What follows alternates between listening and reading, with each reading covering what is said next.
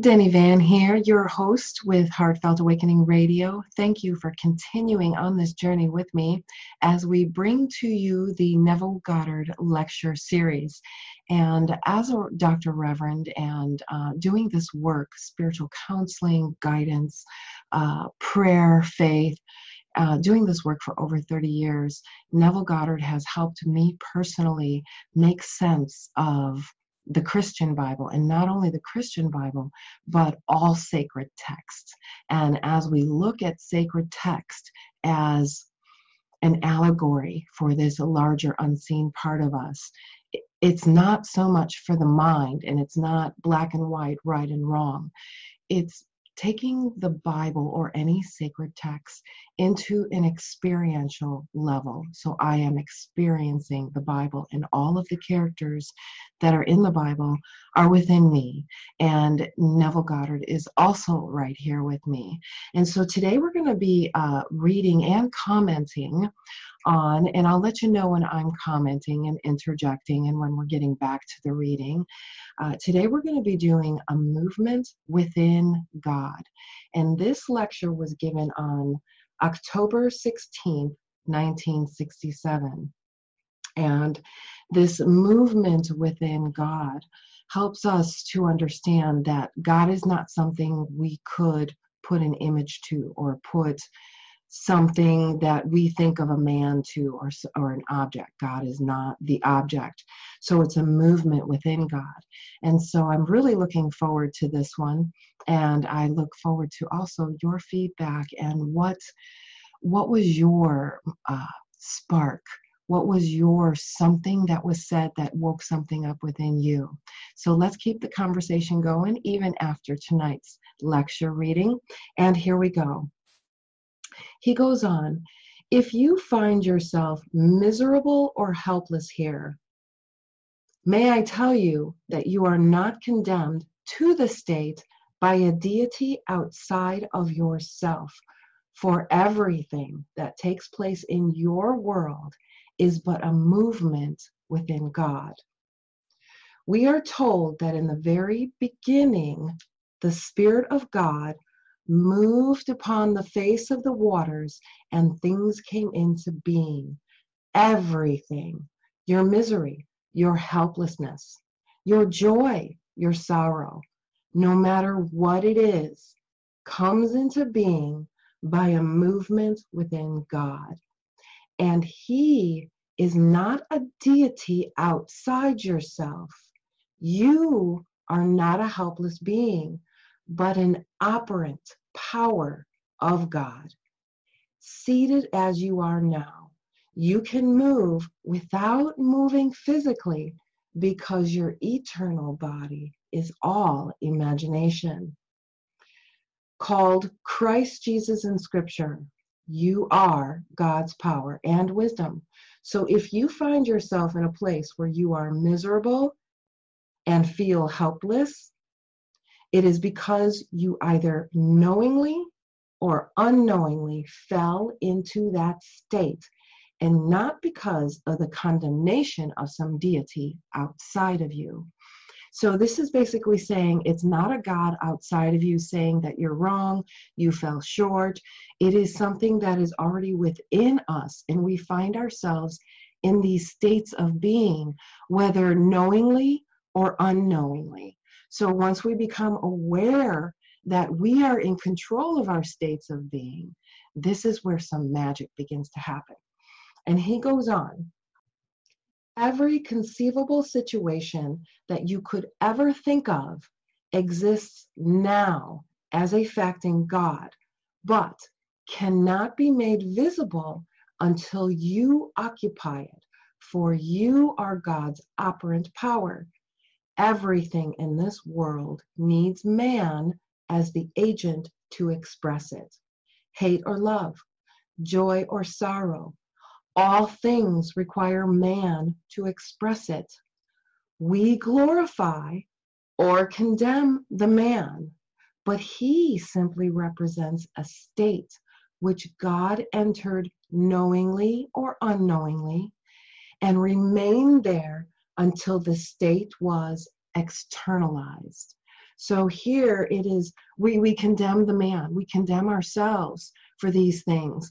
But when in fact, we are in this state, whether knowingly or unknowingly, and we are still an expression of God. And he goes on, everyone is free to choose the state he wishes to occupy. You imagined yourself into your present state. If you don't like it, you must imagine yourself out of it and into another state. It is all a matter of movement. Because remember, our bodies are here, I'm adding this, our bodies are here in this movement of time and space. And time and space belongs to time. It really doesn't belong to us. These bodies don't belong to us. And so we become aware when we occupy these states. And Neville goes on in his lecture. We are told that he chose us in him before the foundation of the world, collectively forming one glorious being. We conceived a play, and speaking as one being, we said, it is time for the play to begin. Then individually we said, I am, and the play began. We conceived a play containing every horrible thing as well as every loving thing in the world. Every problem and its solution were conceived.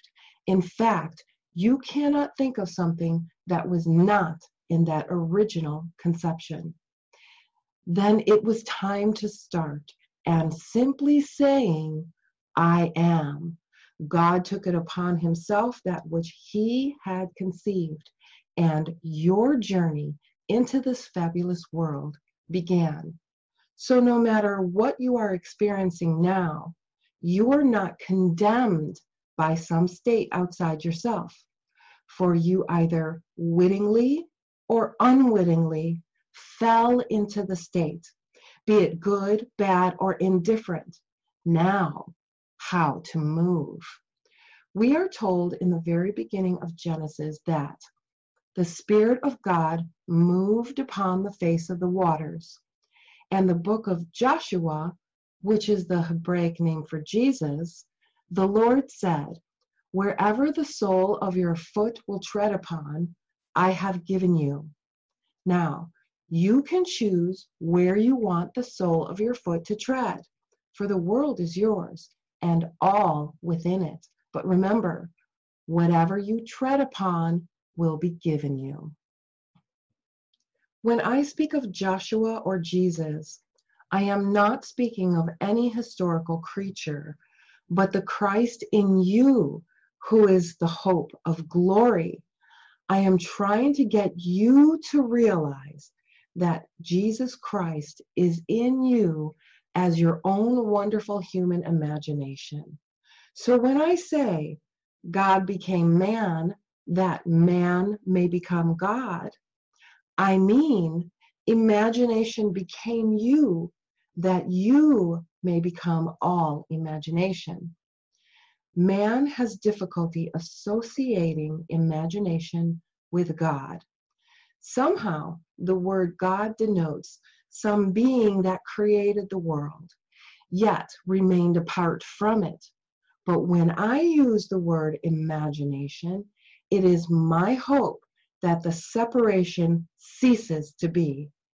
May I tell you, the whole vast world is all imagination. Our realists think they are nearer to the truth, yet they do not realize that they are dictating nothing more than their imagination. They laugh at those who are mystically inclined, but I tell you, leave them alone and go your way in confidence that what you are imagining, you already are. You will become.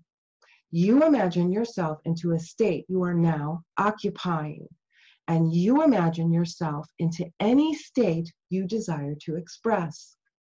No outside deity moved you into the state of misery you are now expressing.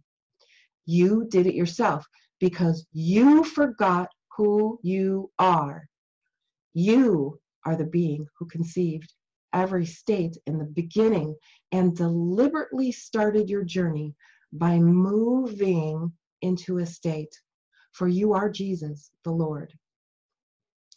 When I speak of Jesus, I am not speaking of some holy person as the world calls holy. The true story of Jesus is not as the churches teach. Their teaching is as far removed from the truth as Dante's Inferno is from the Sermon on the Mount. Dante had the capacity to spin beautiful worlds together, but what a state he fell into when he wrote his words. He was supposedly writing scripture, and that is what the churches follow.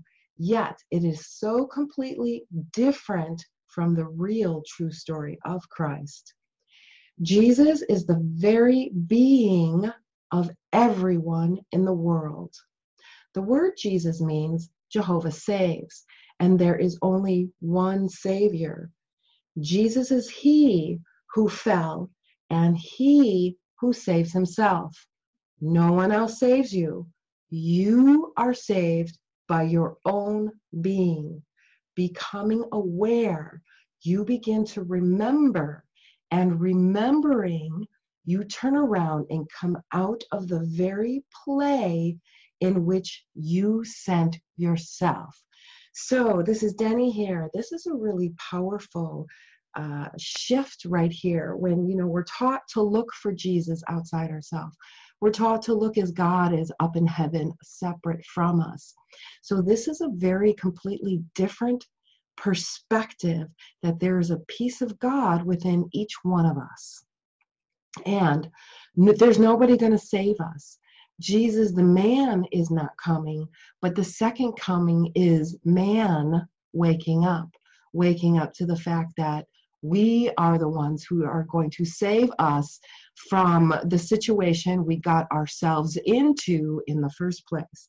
And hopefully enough people wake up.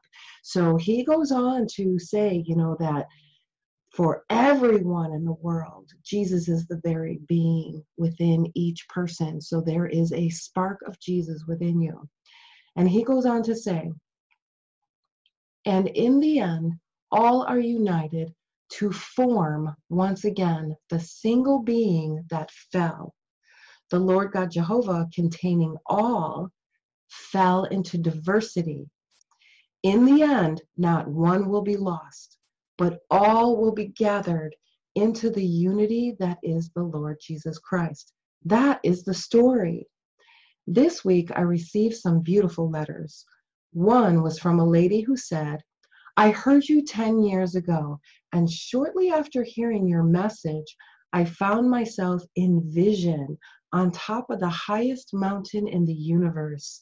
I was looking toward the horizon into a fantastic vastness without a shore. Clouds were below me, but I was looking into the distance and saw a flicker of light, then a spark, and then others. As I watched the flickering lights round about me, I noticed that the clouds below me was making an imperceptible forward motion. Then a burst of white light came through the clouds and filled infinity. The clouds began to disperse, and pointing to the light, I said, "That's Paul." Then the light diffused, and a burst of light appeared in living colors, and pointing it to, I said, "That is Neville." And then came a shower of golden needles which penetrated my brain, and I woke to write it down. For years I have contemplated this vision, not understanding its meaning until last Monday night, when you spoke of the being of light who shoots its fiery arrows into the brains of those who are called. May I tell you, it's the same story over and over again. You are the only Christ, the only Lord, the only God and Father of all.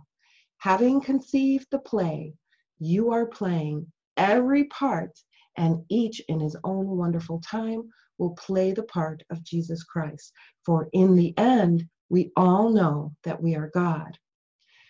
When you will hate no one, for you will realize that we agreed to play all the parts while hiding behind the masks we wear. Now completely masked, we think we are many and do not recognize ourselves as the one who conceived and predicted the play of life. You are now in a fantastic state. You fell into the state because it was arranged in the beginning that you could fall into and move out of every state.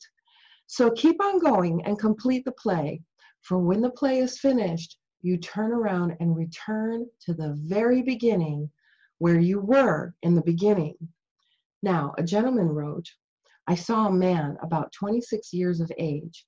He had golden curls on his head and seemed to be sunk into the ground.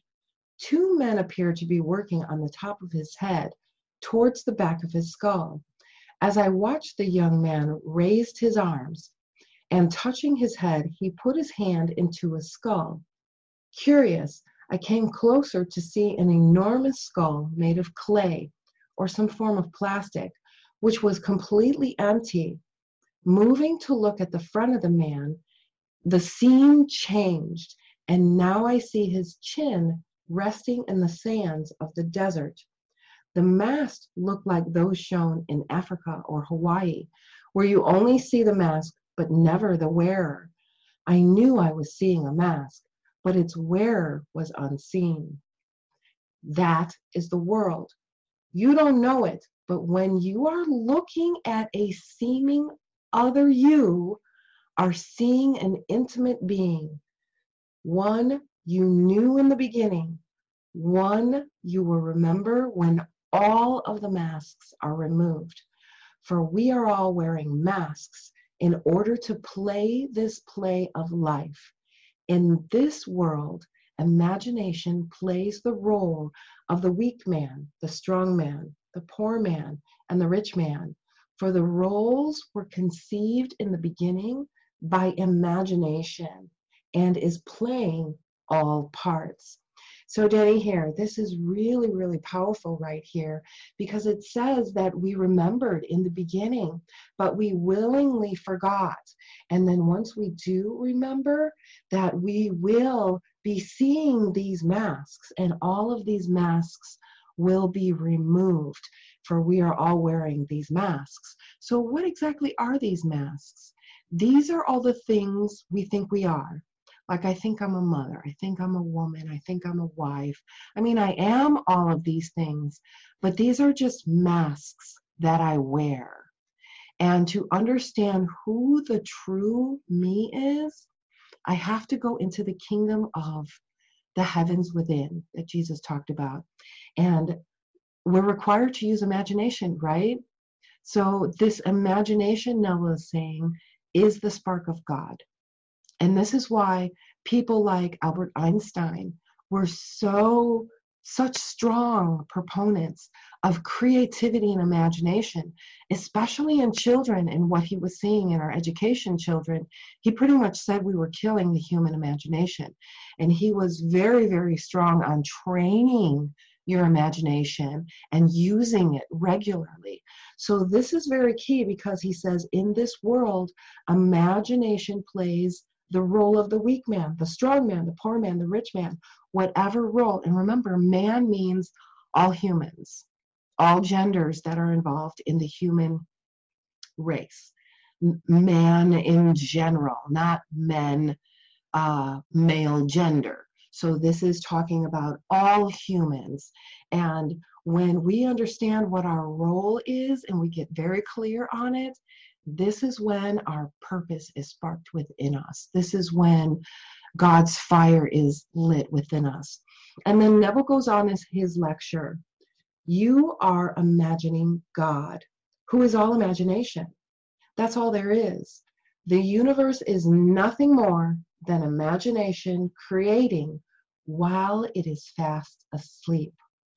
You and I move from state to state, either deliberately, by knowing what we are doing, or unintentionally by falling into a state as we read the headlines of the paper, listen to the radio, or watch TV. And although you may know none of the facts, you will accept what is said. You will fall into a state and buy things you do not need. You will fill your house with all kinds of trivia that you have no room for because imaginations is operating. Someone conceived a plan to get you to empty your pocketbook and buy their products, and you will, because imagination is sound asleep. And imagination will continue the journey until you turn around and head for home by becoming more and more awake. So right there it says your imagination is asleep. It's sound asleep. But imagination is going to continue on the journey. So things are still going to happen on your journey, and it's going to feel like things are happening to you. But what Neville is saying is these things are happening for you. And getting back, he says, those who think they are so very wise in this world know nothing about Jesus. Only the seers, the mystics, know who he is. Only those who have seen the light he claims he is and know his form without seeing the face know him. There are not thousands of lights, but only one vast, infinite light. If one takes on a white light and another multicolored lights, it's still the same wonderful light of Jesus. There is only God who is playing all the parts, and in the end, you will know that you are light, that you are spirit, that you are God from personal experience. But tonight you sit here. You can mentally shut out the facts of life and move anywhere in your imagination. Do that, and no one looking at you physically can tell where you have mentally moved. And if you dwell in imagination, where would you like to be? And see what you would see were you there. You will have moved within your own being. Persist, and everything here will die because of your move within God. In the beginning, the Spirit of God moved upon the face of the waters, saying, wherever you go and stand, I will give you. You were given everything in the beginning, and one day, having finished the play, you will begin to awaken.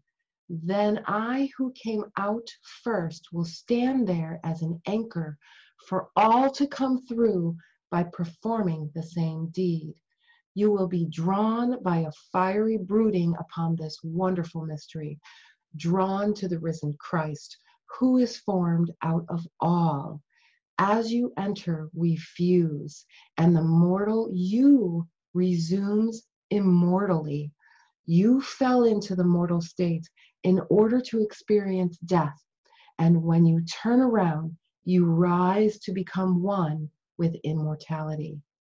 I tell you, you are the Lord God Jehovah, who conceived the play and deliberately entered it.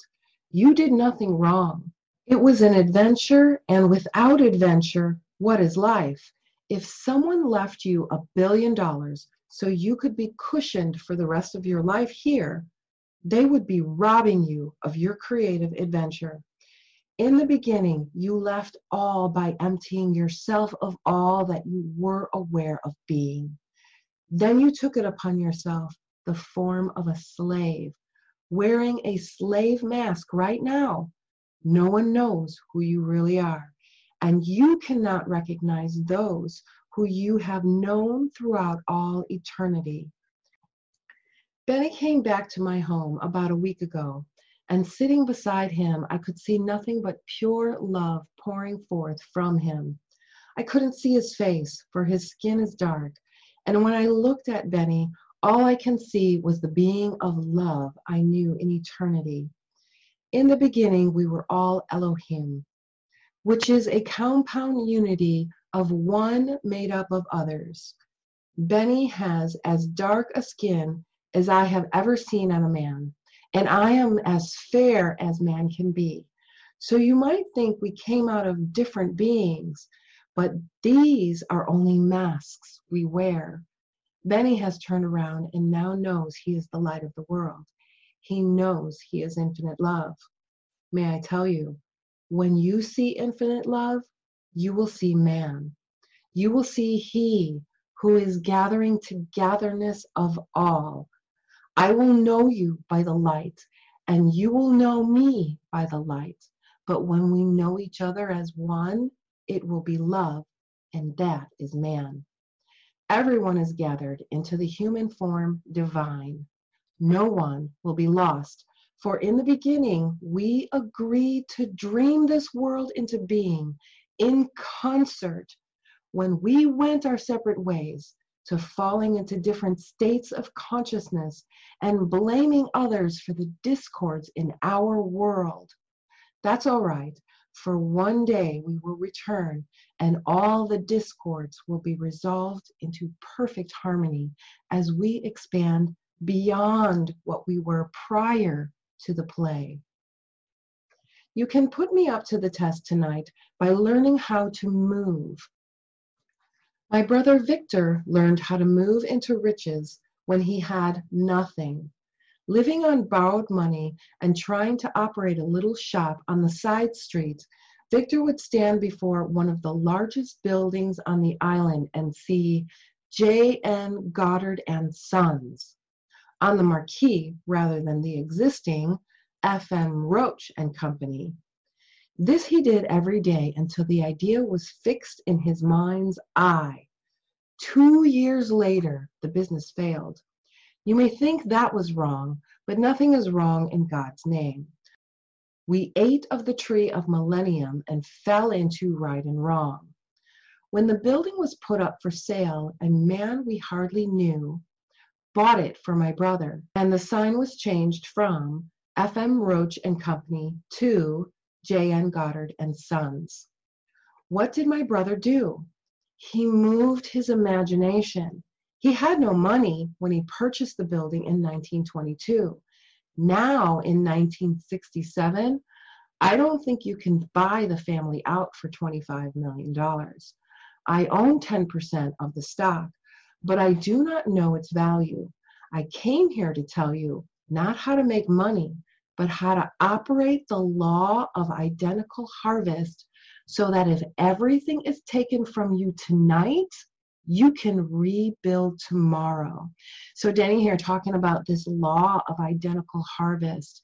This is something that we do in our mastermind, applying the mastermind principle that started with Napoleon Hill. So Napoleon Hill and Neville Goddard are contemporaries. They were kind of around that same time and teaching this unseen power that we are, and that it is our thought processes. And so he's saying right here that, you know, if you're able to make $25 million one time, you could lose it all. You can absolutely build it again. And in fact, that is written in the Bible in the book of Job, how he was blessed with, you know, a wife and 10 children, and he lost it all, got very, very sick, very close to death, and then he gained it all back. He rebuilt his life and he was blessed again. And, you know, feeling that heavy weight. So this is an opportunity to know that, hey, in this material world, we can start rebuilding. Neville goes on to say, this is how it works. I imagine myself into what I am, and I can imagine myself into what I want to be. I am forever becoming what I imagine myself to be it good, bad, or indifference. There is no deity on the outside who condemns and causes you to do what you are doing. You moved into the state you are now occupying, either wittingly or unwittingly. For God and your own wonderful human imagination are one. So when you say, I and my Father are one, you are speaking of your human imagination. I have been sent to clarify scripture and take off the barnacles off the story called Jesus Christ. This is a small beginning, but what does it matter? You who hear me will tell the story and bring it back to somewhere near its original form. For the story, as interpreted by the churches of the world, is not anything near the truth. This morning I read Buckley's column. I enjoy the use of his word, and I find him quite an interesting fellow. Today he wrote about the Bishop of Canterbury saying, I don't believe the good bishop would recognize a Christian if he met one, or scripture if he read it. I don't always agree with Buckley, but this time I agreed. After reading what he quoted the bishop as having said, now, this is not only true of the present bishop, but of all bishops I have met, whether they call themselves cardinals or popes, for their rituals, beliefs, and teachings are so far removed from the true story of Jesus. I am here to tell you that God became you. How? By seeing the mask, one like you see in Africa or in Hawaii, and identifying himself with it. Now, disguised as that which God wears, you can no longer see who you really are. But I tell you, the being behind the mask you now see as your brother, your sister, your wife, your husband, and children is a part of the Elohim who created the play and is playing every part. One day that being will take off the mask and you will resurrect and leave your empty skull. So I say to my friend who saw the mask with the empty skull made of plastic, the day will come when you will ascend with one of us whose mask is already taken off, and pointing to the skull, you will say of it, I once dwelt there. Then you will know, as I do, that you were never the mask you wore. And in eternity, we will all know each other and all be enhanced beyond what we were by reason of the journey that we made. So we're here for purpose. This is Denny again. We're here for purpose. And if you can't see your purpose and you don't know what it is, this is time to get some clarity. Get some clarity right now. Take time out for yourself, because Neville goes on to say, tonight you try this, test it, learn how to move. The test is simple. Just like my brother, take a simple little thing like asking yourself, what do I want? Now, looking at the world as you now see it, if you had what you wanted, would you continue to see the world as it is now? I doubt it. It need not be a change from where you live, but if there were a change, you would see the world differently, and naturally, your closest circle of friends would see a changed you. Well, begin to move in God by seeing your world from a different angle, and let your friends see you there. You are the operant power, and move in your own being. If you move from where you are to where you would like to be, you could detect that motion only by a change of position relative to another object. Motion in itself cannot be done without some frame of reference from which it moves. If your income had been increased to, say, $30,000 a year from your present income of less than $10,000, how would you feel? How would your present circle of friends see you? Would they know it? Would they discuss it? Would they speak of the change in your life? Tell them and then eavesdrop and hear your friends discuss you as one who is making $30,000 a year. That's a motion in God, and that movement will produce results.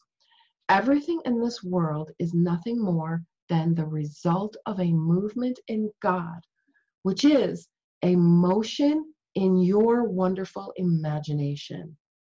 The slightest imaginal act that is a change.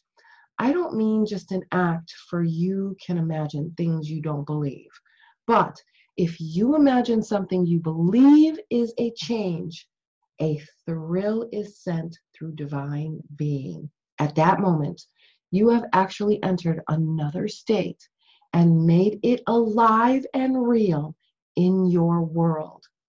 Try it tonight. It costs you nothing, not even a nickel. But may I tell you that when you stand in the presence of the one thing who is drawing all towards itself, you are sent into the world to tell them your fantastic story. And if they do not apply what you tell them, they become disillusioned and hate you who invited them to dream. I am sent to invite everyone to dream consciously, to dream deliberately. This is for a dream world. They say that where he comes, he is always rejected, for he tells man, whatever you desire, believe that you have received it and you will. Anyone who makes that bold assumption and gets the confidence of those whose sphere he reaches runs the risk of rejection, for when they try it and do not quite know how to do it, they become disillusioned and invariably hate the one who invited them to dream. That's the risk every teacher who is sent must run. So I'm going to add into here, this is Denny here. I've run into a lot of people who will tell me, you know what, the law of attraction doesn't work. So they read a book and then they tried to do it themselves and it didn't work. So they've become disillusioned. Ask yourself, is that you? Have you maybe inappropriately used it or didn't understand quite how to use it? And everybody's like, oh, LOA is the best. Oh, manifestation is wonderful. And then you come from a state of being disillusioned. So Neville is saying, pay attention to that. So the risk of every teacher who is sent must run into this. They're going to run into students who are not ready, who are not able to understand, who might have puzzle pieces missing, background information missing, whatever that is to help them shift. They're not able to understand it. And so every teacher does run into this risk saying, you know, just do this. And people who just do that, it doesn't work for them because there's an unseen piece of the pie, part of the recipe that you must experience yourself. Nobody can give that to you. And Neville goes on to say, but I tell you, it's true anyway. And if one fails to bring their dream into being and becomes embittered, I say to myself, how often must I tell them? 70 times 7? I must tell them until they really understand. And those who hear me will carry my message forward. They will be heard, and in the end, we will all be gathered back into the one being, to know that we were the one being who conceived the play and took the plunge. So when we say in the beginning, it's time for the play to begin, not one of us failed to respond in the first person, present tense, I am. Now let us go into silence.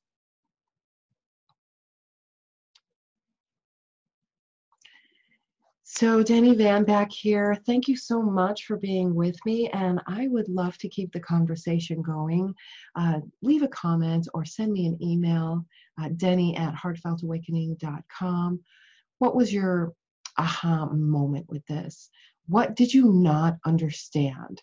And if you'd like a copy of this lecture, we're going to leave a link to that in the description so you can get a copy of the lecture. And I hope to keep this going. We're going to keep this going because the feedback has been absolutely wonderful. I want to hear from you. Be sure to subscribe because we've got a lot more wonderfulness coming. So thank you for being on this journey with me. And I'm Denny Van. I help you accelerate your personal, professional, and spiritual growth. And this is for our spiritual food, our spiritual growth. Blessings.